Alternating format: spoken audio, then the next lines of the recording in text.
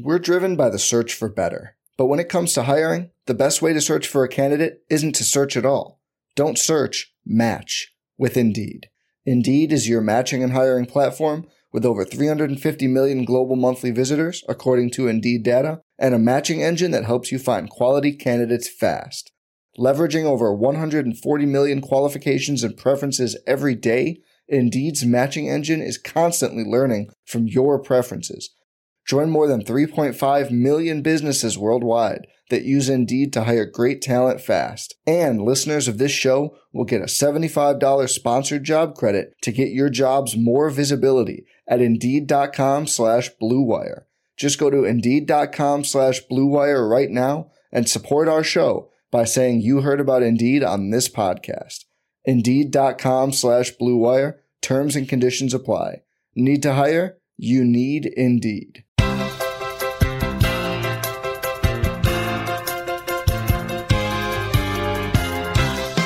Hello, everybody, and welcome to another edition of METS Therapy. My name is Andrew Claudio. Your next session begins right now.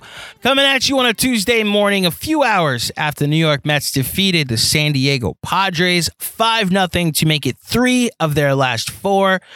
Like I said, the sky is not falling. In fact, I was rooting for the Atlanta Braves to lose tonight, which I happen to do every night that there is an Atlanta Braves game, because I wanted them to fall into a tie with the Mets for first place, which the Mets would currently have the tiebreaker because most of their wins this year are against the Florida Marlins. Yes, I called them Florida. The Miami Marlins. They'll always be the Florida Marlins to me. Point being, we could have overreacted the other way, talking about a first place ball club through 11 games this season. And look, to any takeaways from this game against the Padres, which I'll talk about some positives. The Mets have rebounded from that Milwaukee series to win 3 of their next 4, which you want to see. This is why baseball's awesome. One of the cooler things that you saw, that 6th inning when the Mets hit 2 85-footers within 2 batters, I believe it was. So it was Guillorme. So it was in 3 batters. So Guillorme with a bunt that hugs the third baseline, goes about 85 feet, stays fair. 2 batters later, Nito does the same thing, except swings as hard as he could and hit one about 85 feet that landed and stayed fair on the third baseline. Only in baseball do you see weird shit like that, and it's just why I love the sport. The uniqueness of it is always fascinating. You did get some big hits from Francisco Lindor and Jeff McNeil. A thought about lineup construction. That's where we'll start, because Starling Marte is going to miss some time. He, on a headfirst slide, I believe the ball hit him in the head, and I thought he left because he was being evaluated for a concussion. He was apparently just being evaluated for a neck strain on the slide, so we'll see if it's day-to-day, how much time he's going to miss. But I'll tell you, I like McNeil batting third. I understand why they don't, because the Mets lineup is just flat out makes more sense when McNeil's hitting 5th. He's not the most patient hitter, and so you want him to just focus on hitting the ball and getting a hit no matter what. The fact that he's going to have Nimmo ahead of him, it provides protection for Lindor. I'm not even sure if it's Marte or Lindor who I'd moved down. I just love McNeil in the 3-hole. A lot of Daniel Murphy vibes as far as I'm concerned, without the unexpected power that showed up in 2016. I like this lineup when McNeil's hitting third. Just flat out how it's an aesthetic. He's the old school 3-hitter as far as I'm concerned. I do understand that the best argument against this type of lineup construction has always been that you're only the 3-hitter once. That's the first inning. After that, it's just you show up whenever your spot shows up throughout the game. In fact, a couple years ago, I was able to implement this kind of strategy in my personal life in a softball game. I understand softball is not the same, but coached a team all year. We had a lineup that was set, had the ability to add a buddy for the championship game. He showed up. I batted him leadoff, and everybody was like, "Why don't you hit him cleanup? Come on, we get our first 3 guys on, and he hits us all home. It'll be awesome." And my response was, "That's great for the first inning. Now what about the rest of the game? I want him hitting leadoff. We get him as many at-bats as possible, and then we keep the rest of the lineup exactly the same." And I think that's the same philosophy, and that's why you've seen guys go to suddenly hit second throughout the sport. Like Mike Trout was hitting second for a while. Aaron Judge throughout most of his career has hit second. It's why last year in the playoffs, I understood why Judge was hitting leadoff. The Yankees didn't have another guy they can really trust. And it's like, this guy's the best run producer in the sport right now. They need as many at-bats from him as possible. Now, the tricky thing about Judge is he makes more sense in the 2-hole if you have like a DJ LeMahieu who's hitting or a Harrison Bader like the Yankees did in the playoffs last year. But after the first inning, it's very much about getting as many at-bats for your best all-around hitters. The Mets have a couple of them, which is why I've never really been worried about at least the top 7 in this lineup, and specifically the top 5. It's just nice to see Jeff McNeil get more opportunities like Lindor did last season with those guys in the 3-hole. And look, Lindor has McNeil behind him for protection. McNeil has Alonso behind him for protection. It's an aesthetically pleasing lineup, if I do say so myself. But obviously, get well soon, Starling Marte. Hope to see you return soon. And as far as the offense is concerned, look, they're not hitting. As a whole, they took advantage of some really awful pitching this weekend from the Marlins. Oh my gosh, the walkathons that we had on Friday for the home opener. That's a game where this team in particular is just going to take advantage of you. And like Brandon Nimmo has 10 walks already this season. Most of those are against the Marlins. I just, especially for a team like the Marlins, who the one positive that you took from them is that they have a loaded rotation. That was fascinating to see. But as far as actually making contact with the ball and not taking advantage of hitting like that, it's still a struggle early. They've been able to get 6 wins so far this season without the benefit of a lot of guys contributing in the lineup. But let's go back to our favorite segment, small sample size. Let's just look at a sample size, these 11 games. So let me read off some placements for the team in all of baseball, where an offense ranks. So in offense, so far this season, 23rd in batting average, 19th in on-base percentage, 24th in slugging percentage, and 24th in OPS. Those are the 4 main metrics that you use to evaluate how good an offense is. And 23rd, 19th, 24th, and 24th. That's bottom 11 in all 4 of them. And average slugging and OPS, that's bottom 7 throughout the sport.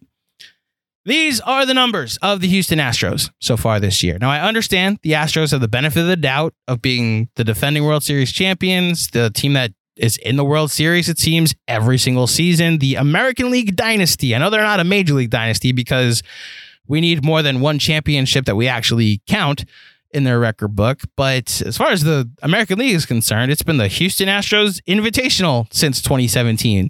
And I'm giving them the benefit of the doubt that they will not be this throughout the season. They will not be in the bottom 11 in all of these statistics. Still very early, folks. I think the Astros are going to be top 7 in all of these by the end of the year. I think the Mets are going to be top 7 by the end of the year. That's why I'm not worried to start the season. You still got some bright spots that show you what this team can actually do. Like I mentioned, the McNeil at bat tonight, the double that drove into, the Lindor double that drove into, Pete putting on the display that he did from the power side of things. I know he's only hitting 214. I know some of you love batting average. He's also not walking. That's on either, just a 298 on base percentage. But man, the power numbers, the team has 10 home runs. He's got half of them so far this season. And it's why, like, look, I sat through some very bereft of power Mets teams throughout my time watching them. I remember the 2003 season when Tony Clark, the current head of the MLB Players Association, led the Mets in home runs with 17. I remember the Marlon Byrd is having a good season so far when we hoped we found a gem with him, and it was just like, dude, just whenever you have to go, please get traded so we can move on and find a right fielder that's actually going to be here for a while. I've sat through some really poor Mets teams that just didn't have a power hitter. In fact, this organization has never really had a homegrown power hitter like this. Like Kingman wasn't homegrown. Cespedes wasn't, Piazza wasn't, Beltran wasn't. David wasn't like a power hitter. He was an all-around contact hitter that also hit home runs. And then Alonso shows up. And I got to say, like, it's him and Piazza for best power hitters that I've ever seen wear this uniform. And it's why, like, I've seen some people complain about him when he goes through slumps. He's not the best hitter. He's not like a Keith Hernandez. He's never going to hit. I don't think he's ever going to hit 300 in his career as far as like maximizing every at bat. But as far as, you know, a guy we can count on to eventually pass Darryl for home runs and potentially like just power his way in lineups for the next decade. That's why I'm thankful for Pete Alonso. And when he'll have these stretches like we saw of 4 home runs in 3 games, it's just really fun to see. So shout out to Pete, off to a good start to his season, an 893 OPS. I will take it. And this team, despite their offensive struggles this year, a 6-5 start, 1 game out of first place, over 500 through 11 games. You'll take it.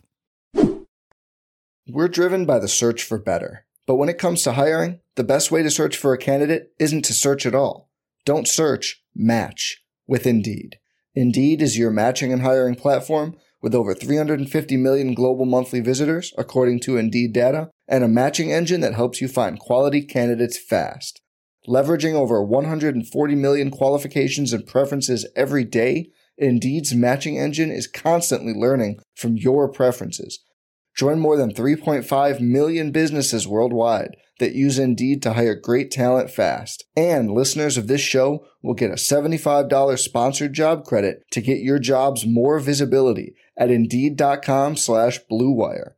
Just go to Indeed.com/Blue Wire right now and support our show by saying you heard about Indeed on this podcast. Indeed.com/Blue Wire. Terms and conditions apply. Need to hire? You need Indeed. However, it is not all positive. I have 3 negatives I want to get to. I want to give you guys a place to hear some negativity here in this session. So, the first one, and I should mention, like, only really one of these 3 I'm really upset about. Like genuinely, it bothers me that this is happening. But the first one is Max Scherzer. And what I said in the last episode, in the last session, I'll get better at that, is that I don't like that he's becoming a 5-inning pitcher. Because this is now 3 straight starts where I haven't seen a good 6th inning from Max Scherzer. The first 2 were because he got lit up in the 6th inning and ran out of gas. And this one was because he didn't pitch in the 6th inning. I went through 5 scoreless innings tonight, 1 hit, 3 walks, 6 strikeouts, only 97 pitches. And you'll take that from Tyler McGill or David Peterson, or good Lord, would I take that right now from Cookie Carrasco. Max Scherzer is supposed to be your ace. Max Scherzer is supposed to be the $43 million man. Max Scherzer is supposed to be the guy that you're okay letting DeGrom walk and not going after any of the other big name pitchers this offseason because you got him. And he's one half of your 2-headed monster at the top of your rotation. And through 3 starts, I'm a little concerned. I want to emphasize the word little. I'm not overly concerned. He's not washed. I'm not writing him off for the rest of the year. I am a little concerned. Now, I went to his StatCast page, and I don't subscribe to StatCast as gospel. I do think there is a lot of good tracking data that measures certain things to give you an idea of how guys are going to perform. And like StatCast, for me, for those who don't know what it is, it's like a website that measures the things that are kind of important in baseball. How hard you're hitting, how fast your pitches are, what your average exit velocity off the bat is, how often you're getting guys to swing and miss compared to league average. Like, there is a ton of useful information. What I get frustrated is the people that go to StatCast for like weighted on base and expected batting average matters more than your actual on base and actual batting average. Like, at a certain point, results do matter, not what you're technically expected. This is an unlucky sport. Like, I understand if you hit a ball hard and it lands, like specifically tonight, Yu Darvish walked away with 5 earned runs tonight, and 2 of them were runners that scored because they hit a ball 85 feet and they just happened to stay fair. He didn't do anything wrong. Guys just got really lucky. So StatCast kind of eliminates the luck factor and shows how guys are actually hitting and whether you should be concerned or whether you should just be patient with them. And what you see with Max Scherzer through 3 starts is he's allowing guys to hit the ball very hard and very far so far this season. The one stat that really stands out to me is barrel rate, the barrel of the bat, where the sweet spot is. It's where every hitter wants to hit it. For the most part of his career, Max Scherzer has missed the barrel of people's bats to the point of 8% of the time is usually where he finds himself, at least less than 8% of the time. This season, it's at 17%, so almost double, which is not great. I'm worried that he's becoming a 5-inning pitcher. That is the fear long-term, that we're going to be looking up in mid-May and he's a 5-inning pitcher, which if he's throwing 5 scoreless and he's able to give you 5 scoreless in a postseason game, like, you'll take it. Like, I'm not going to write him off completely, but that's not an ace. That's not what you need from your ace or your rotation, especially in this rotation that's really old. And that's my concern through 3 starts, is that, like, the strategy tonight that the Padres used, clearly, like, shout out to Tim Britton, who tracked this in his post-game article recapping this game. He threw 97 pitches tonight. 41 of them came with 2 strikes. And of those 41 pitches, 14 were foul balls with 2 strikes. So the Padres' plan was, like, make contact, foul as many as pitches off, stay in at bats, we'll get him out of the game early.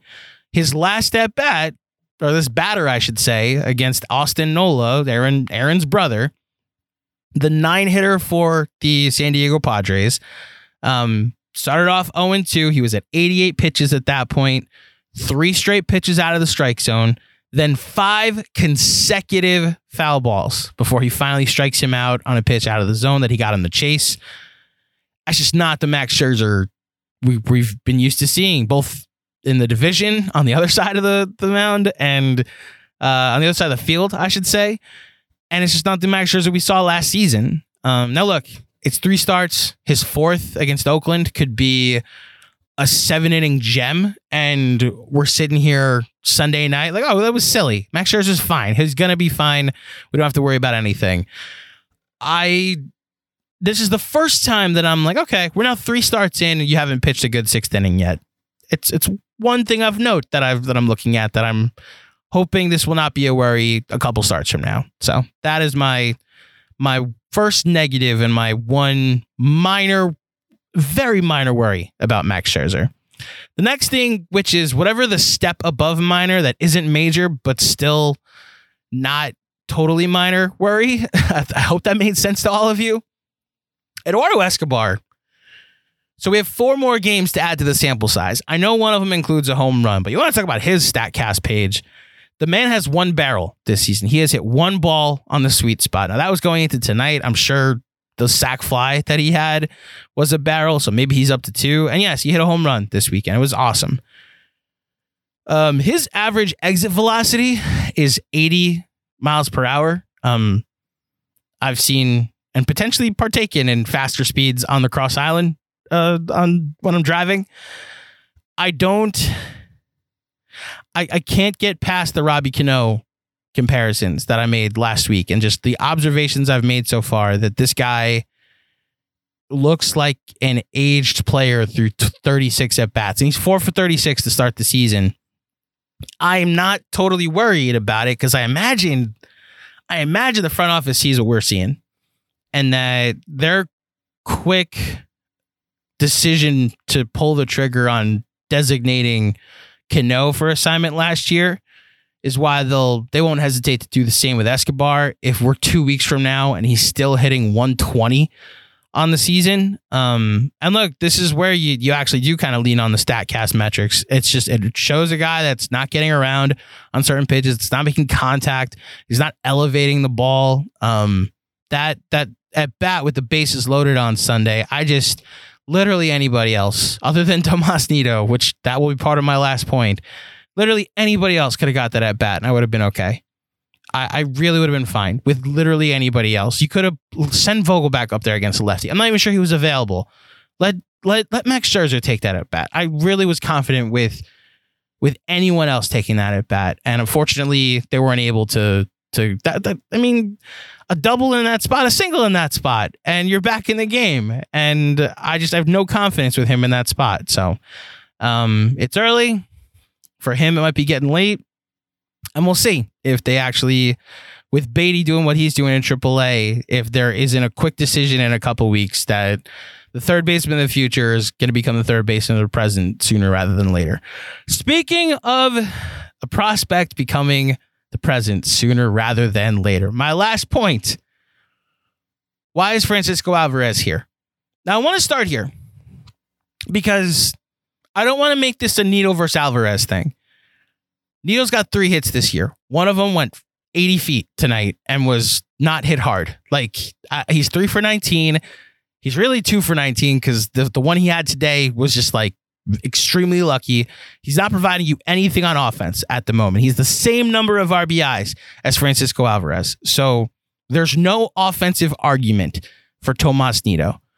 I do understand the defensive argument. I'm a former catcher myself, caught all throughout junior high and high school, stopped at my senior year varsity, but I'm someone that was not the greatest at throwing runners out. I didn't have the best arm, but I knew how to call a game. I knew how to frame like the best of them. Like my pitchers knew that they didn't have to be perfect. They just had to be close and I'd do the rest. And my favorite thing was to steal strikes. It was one of my favorite things to do during games was like, I'm getting a large zone, so I'm going to be in the other batter's box. Just hit my glove, I'll do the rest. And it was my favorite when a batter would get frustrated because I was so good at my job.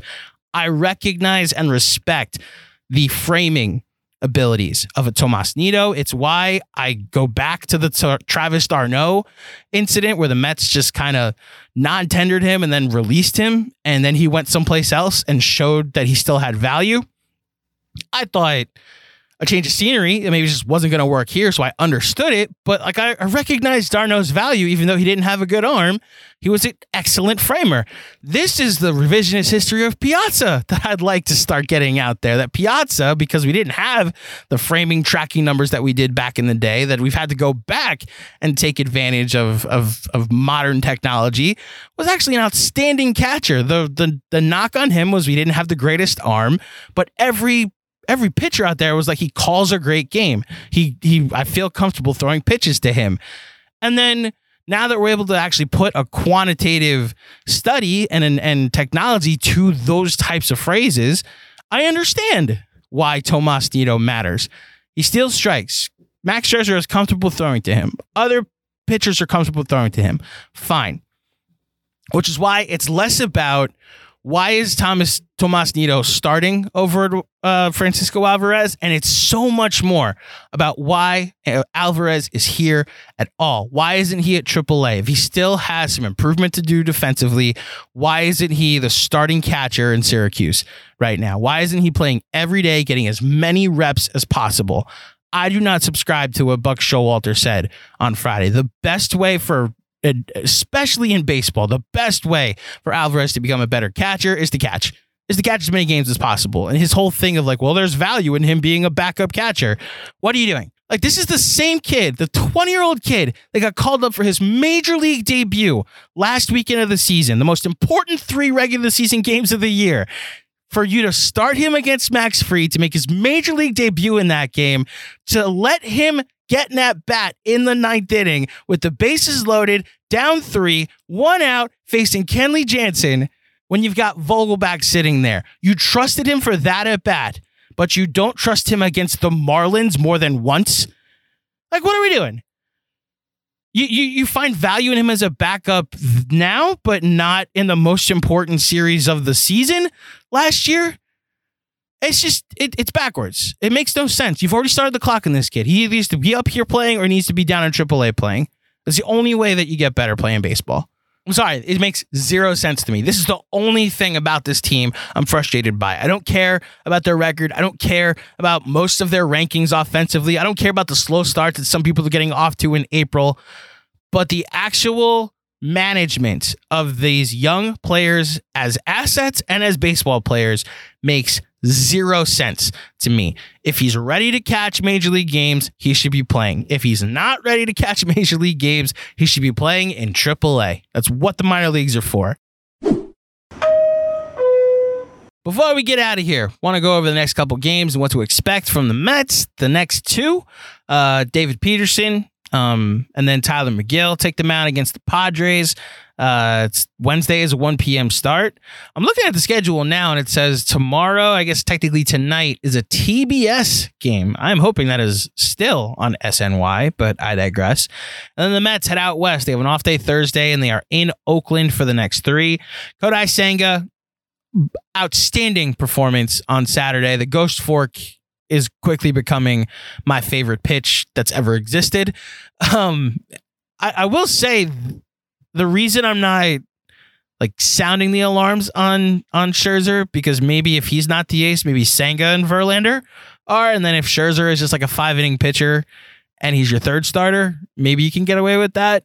Regardless, Senga's looked amazing through 2 starts, and I'm just really happy that the Mets invested in a pitcher like this. Then you got Carrasco. We'll see. We'll flat out see. Couple more starts like this, and Justin Verlander will be coming back to replace him in the rotation. And then you got Max Scherzer, hopefully able to go deeper into a game, but back on the mound next Sunday at 4 p.m. Again, they're in Oakland this weekend to begin a West Coast trip, a 10-game West Coast trip in which they're in Oakland, again, then against the Dodgers, and then against the San Francisco Giants. I will be back with an episode Sunday night. So between the last Oakland game and the first Dodger game, just to kind of recap with the last 5 games, where I wanted to get an episode up so I didn't completely ignore the home opening weekend. Going to spread these episodes out a little bit too. For those who know what I do outside of the Mets, you understand why. But for those who don't, the stuff I do for Knicks Film School, my job, I should say, at Knicks Film School, we are in the middle of playoff preview week between the Knicks and the Cavaliers. So I'm not going to be able to watch baseball as religiously as I'd like to, while shout out to the ability to watch on a second screen. This is where I will let you guys in, like, Sunday, Knicks played their final regular season game. Mets were playing at the exact same time. Knicks got the iPad. Mets got the television. So my priorities are still there. Don't worry.